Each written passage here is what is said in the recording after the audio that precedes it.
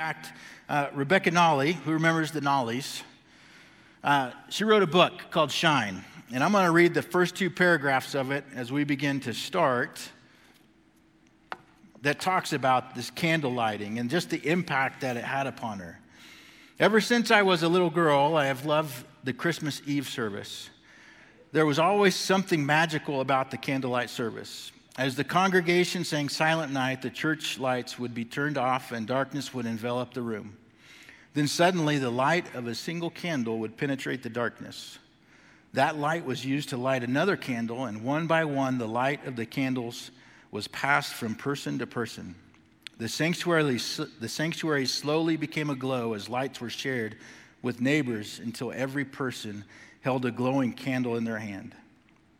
I remember a feeling of awe and peace, the challenge of trying to keep the wax from dripping off the paper, and the disappointment of having to blow out my candle when it was over. Though I didn't understand the significance of this tradition at the time, I knew it was beautiful and special, and that Christmas presents were soon to come. And she goes on, have you ever thought about why we have this tradition on Christmas Eve? A tradition that has been practiced since as far back as the Middle Ages in churches all over the world. Is it simply a religious tradition that inspires feelings of peace, awe, and joy? The significance of lighting candles on Christmas Eve is so much more than that. We light the candles to celebrate the one true light, the one light that came into this world and illuminated the darkness, Jesus. So with that, let's pray and we'll get started. Father, we come before you tonight just so thankful for not just the season, but just of what it truly represents, that the embodiment of your love in the Son and coming for us, to live his life, to suffer a death that we truly deserved, but out of your great love, he has paid the price. And so as we read through your word, may you open our eyes and open our ears. May we be humbled and submissive to your Holy Spirit and the truth that it brings forth. And may eternity truly be what's upon our minds, even now. I just ask all of it in Jesus' name. Amen. Amen. So turn with me to Luke chapter 11. And as you're turning there, I'm going to give you I better remove this or I'll trip, fall off the stage, break a femur, something like that. I'll give you a quick recap of the front part of the chapter, verses 14 through 32. You'll remember Jesus heals the demoniac boy, right? And then an argument ensues. And then he gives some exposition on how that doesn't make sense. And so if you think about it, Jesus gives a sign through demonic deliverance. And second, he gives a sign through the wisdom of the application of God's word. But the people still don't believe. And they challenge him. They're like, prove it. Show us another sign. And he says, another sign's not going to be given to you except the sign of Jonah. And if we think about it, it was 3 days in the dark until the light came. He rebukes their unbelief. And he says that, hey, the Ninevites believed Jonah. The Queen of Sheba believed Solomon. Someone greater than them is here right now. And that is the sign. Now look with me at verse 33. No one, when he has lit a lamp, puts it in a secret place or under a basket, but on a lampstand, that those who come in may see the light. So he uses a practical household illustration. So this is an oil lamp that is thousands of years old. Wait, made in China. Sorry. No, it's a replica. All right? But this is what would have entered their mind. And it could have been a little bit bigger. But this would have been what entered their mind. There would have been a little wick sticking out, likely olive oil that they're using, and they would light it. Now you have to imagine this is not a 3,500 square foot house in downtown Tel Aviv or Jerusalem, right? You're lucky if you have 2 8x8 rooms. All right? So this is the light. And if we look at what he says, is that logic prevents someone from hiding this light. Logic promotes or elevates the light to get the most use out of it. And logic recognizes the benefit of the life for self and for others. No one in their right mind does these two things that he talks about. Okay?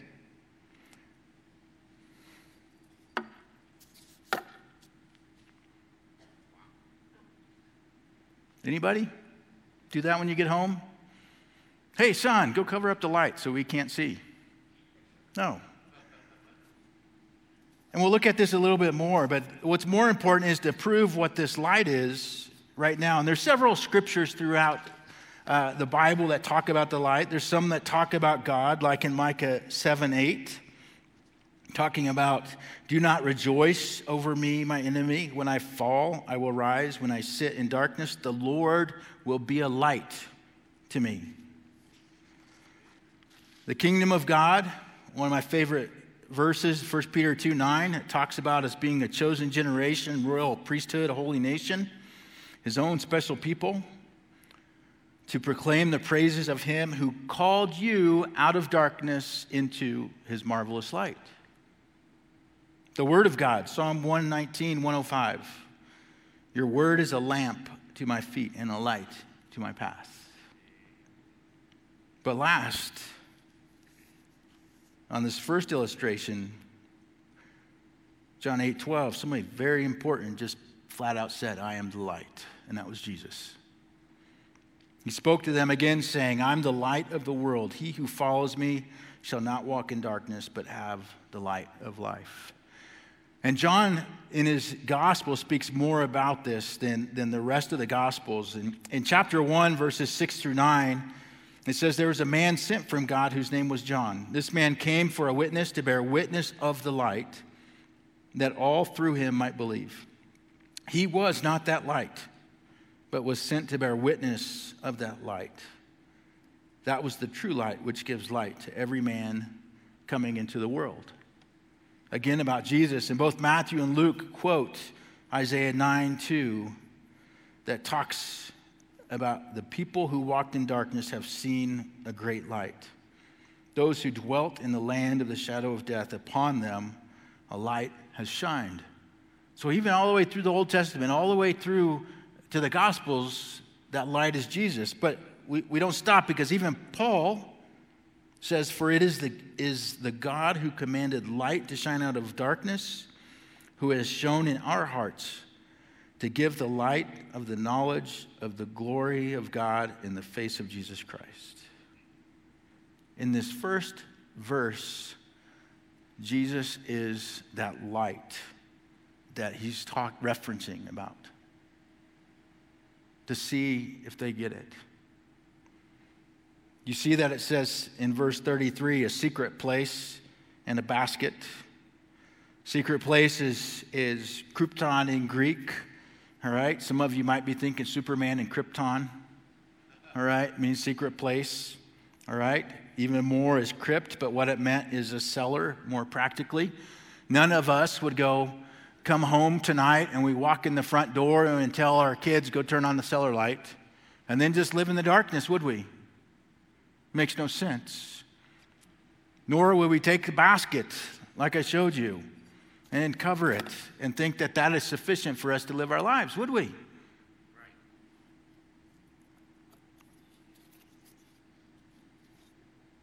The first point was the light. The second point is the reception. If we keep looking at this, there's only two options. The first one is hiding the light so that others can't see it. But if you think about what was right before that, they were trying to hide the light so they would not see the truth of who Jesus Christ is for the people of Israel. How do we do that? Oh, tell them it's by the power of Satan that he does these miracles. Makes no logical sense at all. But that's how they were trying to cover up the light. They didn't want it to shine. We shouldn't be surprised, even though it is shocking, isn't it? But 1 John 1, 9 through 11, we read about Jesus being the light. Jesus was the true light, which gives light to every man coming into the world. But I want you to listen. Verse 10, he was in the world was made through him. The world did not know him. He came to his own did not receive him. If we really grasp the desire for darkness that is going on, it says the light came to every man. Every. Not some. It came to all. The light is shining while he's here on the earth, but they're trying to shove a basket over it the whole time. They're trying to cover it up. They're trying to shove it into the cellar so that no one will see the light or pay attention to it. The Father sent his Son into the world to be the light, and they're turning their backs on such a great gift. Now, lest we hypocritically say, well, that was back then, I want you to think, who goes to the mall? Okay, nobody goes to the mall anymore. All right. King Soopers, Safeway, Costco. All right. So I want you to think of this, because out of one side of their mouth is that you will hear and people will sing, joy to the world, the Lord has come. And when you ask them about that, oh, I just sing it because it's Christmas tradition.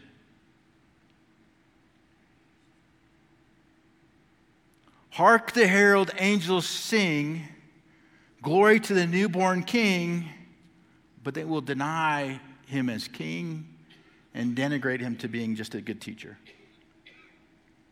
Folks, the light is still trying to be covered up today by others. It's still trying to be shoved into the basement. Now, I don't want you to get too comfortable, because it's easy to talk about other people, isn't it? Well, that's not me. I'm not a Pharisee. I work at such and such a place. But if we really try to make this personal, too often at times, we have pocket Jesus with us.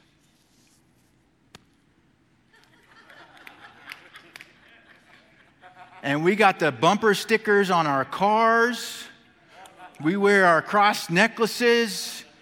And we're all about Jesus until, you know what? There's a little bit of conflict. Until there's a little bit of conflict. And then you're like, well, Jesus, I don't want you to see this right now. Anger takes control of our life. Nope. And we shove him in the cellar. We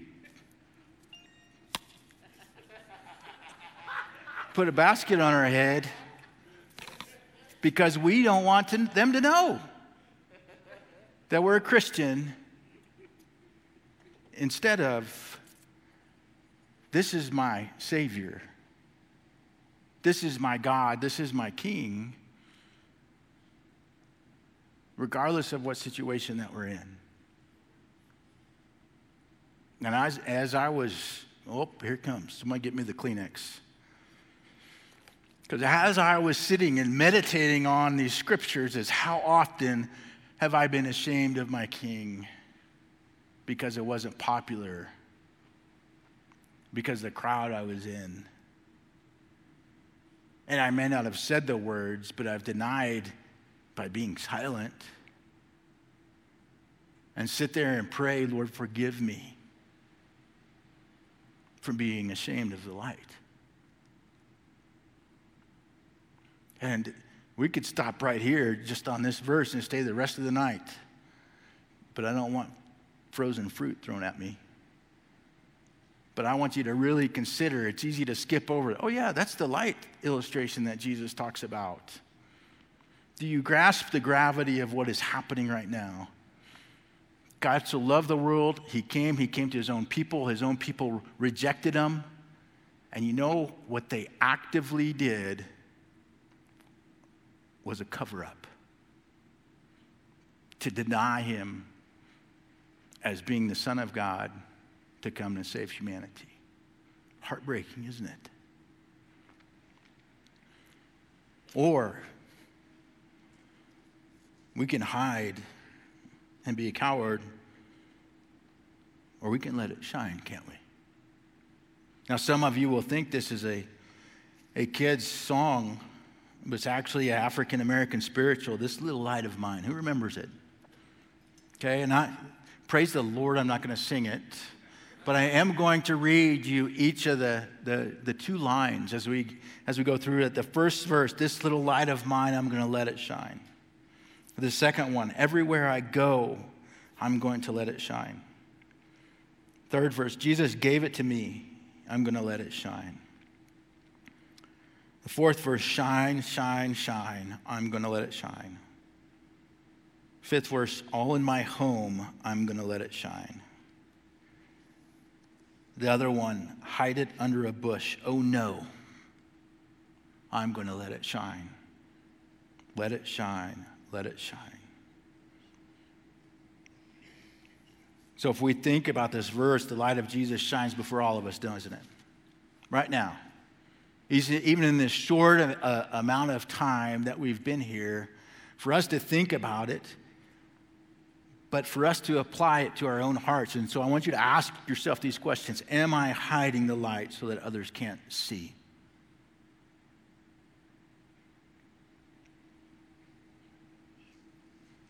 And then to challenge you, are you going to elevate the light of Jesus on a lampstand so that all may see it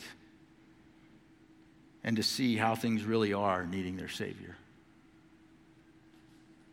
And then all of us together, as you look around the room, are we as a church going to elevate Jesus to be above all else?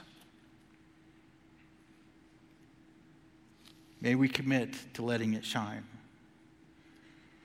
In verse 34, Jesus moves from general to specific. He moves from what are you going to do with the light to what is the light going to do to you. Let's read verse 34. The lamp of the body is the eye. Therefore, when your eye is good, your whole body also is full of light. But when your eye is bad, your body also is full of darkness. So we've talked about the light. We've talked about reception. This next one's called refraction. You're like, what? Is this math class? No, it's not that. So 2 weeks ago, I went and got an eye exam, right? And actually, for those of us that need them, what you get is a refraction eye exam. So the doctor takes you through a series of tests, right? And he puts that big thing in front of you, right? And it looks like you should be on Star Wars, right? Like a fighter pilot, right? And what does he do? Which one is better? 1 click or 2? 1 click or 2? 2. Which one's better? 3 click, click, click, or 4? Right? And he goes through that. My eye exam went up to 11. I don't know if they were just a new eye doctor or what, but the whole point of that is he's taking you through these lenses to reduce the refraction. Because with oh, you guys look so much better now. Sorry, no. Is that without my glasses, I'm nearsighted, right? So you guys are all out of focus, and so it's focusing in a different place. It's not focusing, it's not going through my lens and going straight back to my retina. It's going actually past it, and if you're nearsighted, it's going, or farsighted, it's going before it, right? No, you're never supposed to tell a story about your wife, so I won't talk about that. My wife and glasses and noodles and company. But so that's why you get glasses, all right? Is because the lens of your eye is not functioning the way it's supposed to function. For those of you that have had cataracts, you really know it, don't you? Until you have cataract surgery and it clears up. So if we look at what's going on here is, again, Jesus is speaking in illustration. And he's not talking, go and get some reading glasses. But he's talking something is happening to the eye. And if you look at the contrasts that are there, you have good eye, which means clear, sincere, uninfluenced, undefiled.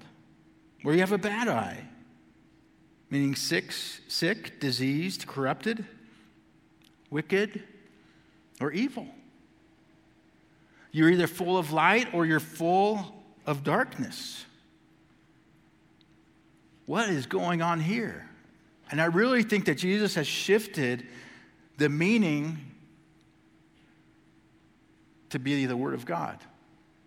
Now, why is that? If you'll look at the last part of the chapter that we covered, verses 37 through 54, and I'm not going to read, I'm just going to summarize it. The Pharisees had the Word, didn't they? They totally had it. But it got refracted, it got distorted, because if we look at what Jesus said, they pursued greed, they pursued wickedness, they ignored justice, they ignored the love of God, they sought out the best seats to be elevated above others. If you remember other places, in Matthew chapter 6, they blew a trumpet so people around them would know that they're being holy and praying.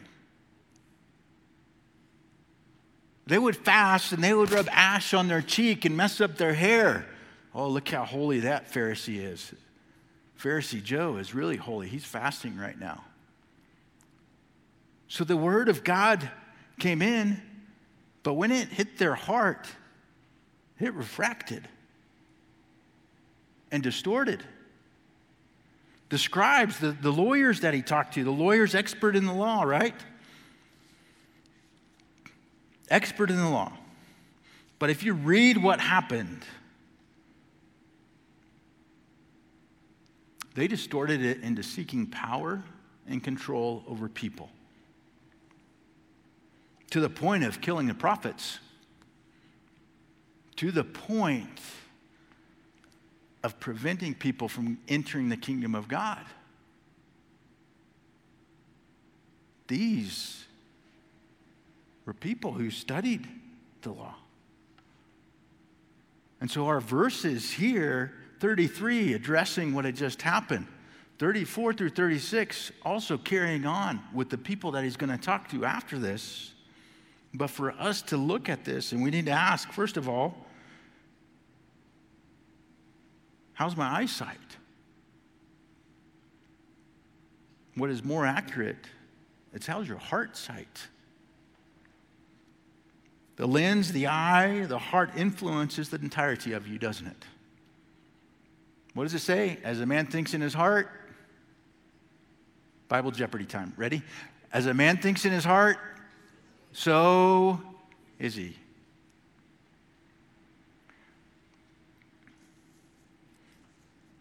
So if the light of God's word is passing through one medium to another, from God to us, how's our refraction? Is it minimal with the true intent of the word? Or is it greatly refracted to a point of blindness? So what influences our vision? What influences our heart on the acceptance of the word? And I boiled it down to just two things. You know, I was going to get a whiteboard and play hangman just to do something unique.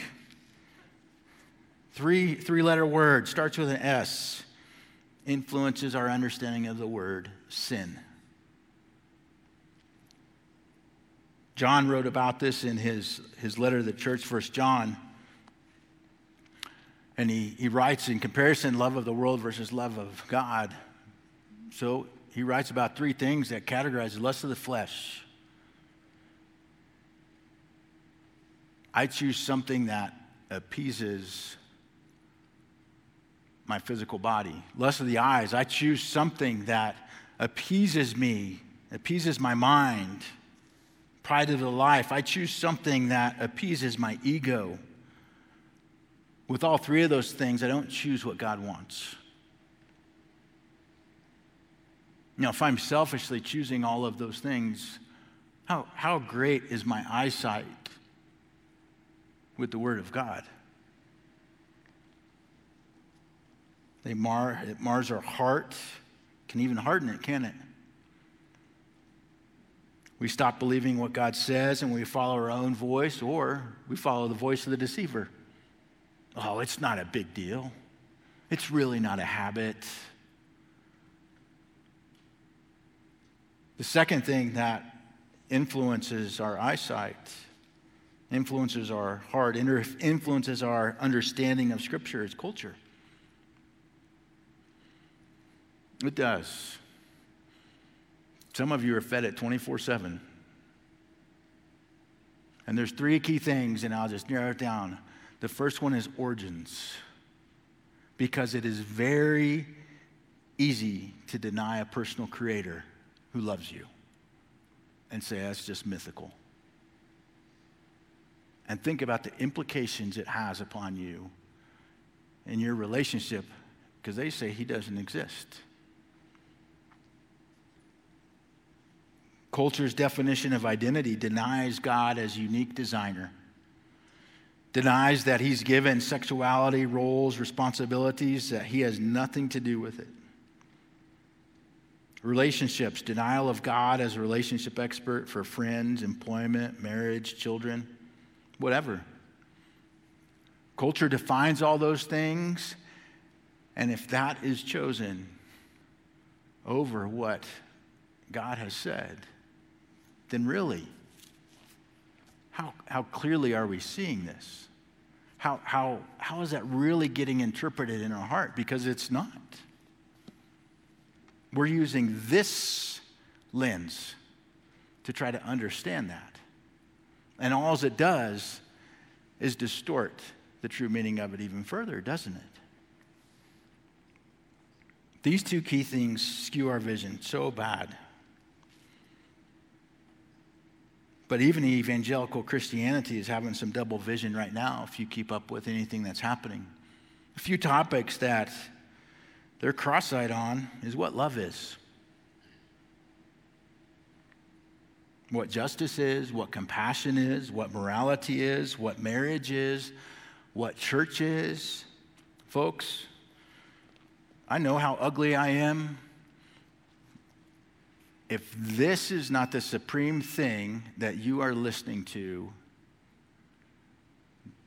the talking head can lead you astray. Charismatic speakers con people at times. That's how you have entire nations start wars and kill people groups.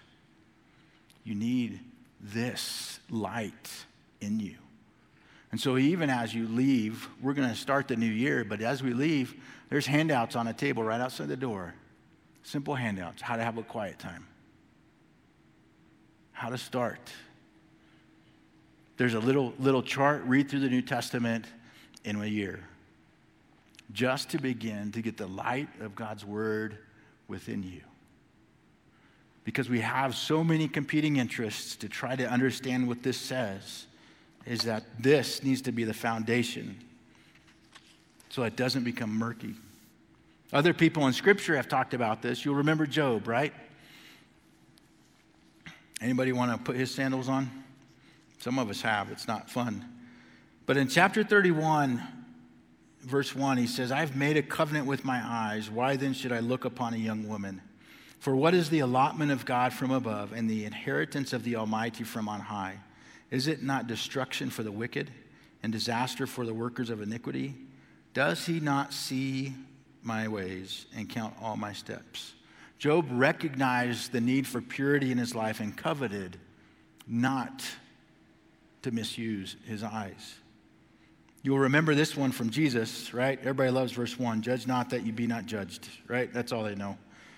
But he goes on to say, for with what judgment you judge, you will be judged, and with the measure you use, it will be measured back to you.